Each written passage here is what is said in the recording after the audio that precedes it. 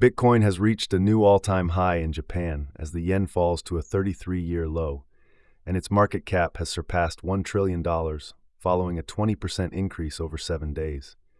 The volume of meme coin trading has surged by 29%, with Bitcoin hitting $50,000 ahead of the anticipated halving event. The Bitcoin halving is set for 4/20, with expectations it could surpass the $69K mark. President Biden has not officially supported Bitcoin, despite a social media post suggesting otherwise. Bitcoin ETF inflows have significantly increased, with BlackRock's IBIT gaining $493 million in a single day, contributing to a rebound to $51,500 and regaining its $1 trillion market cap.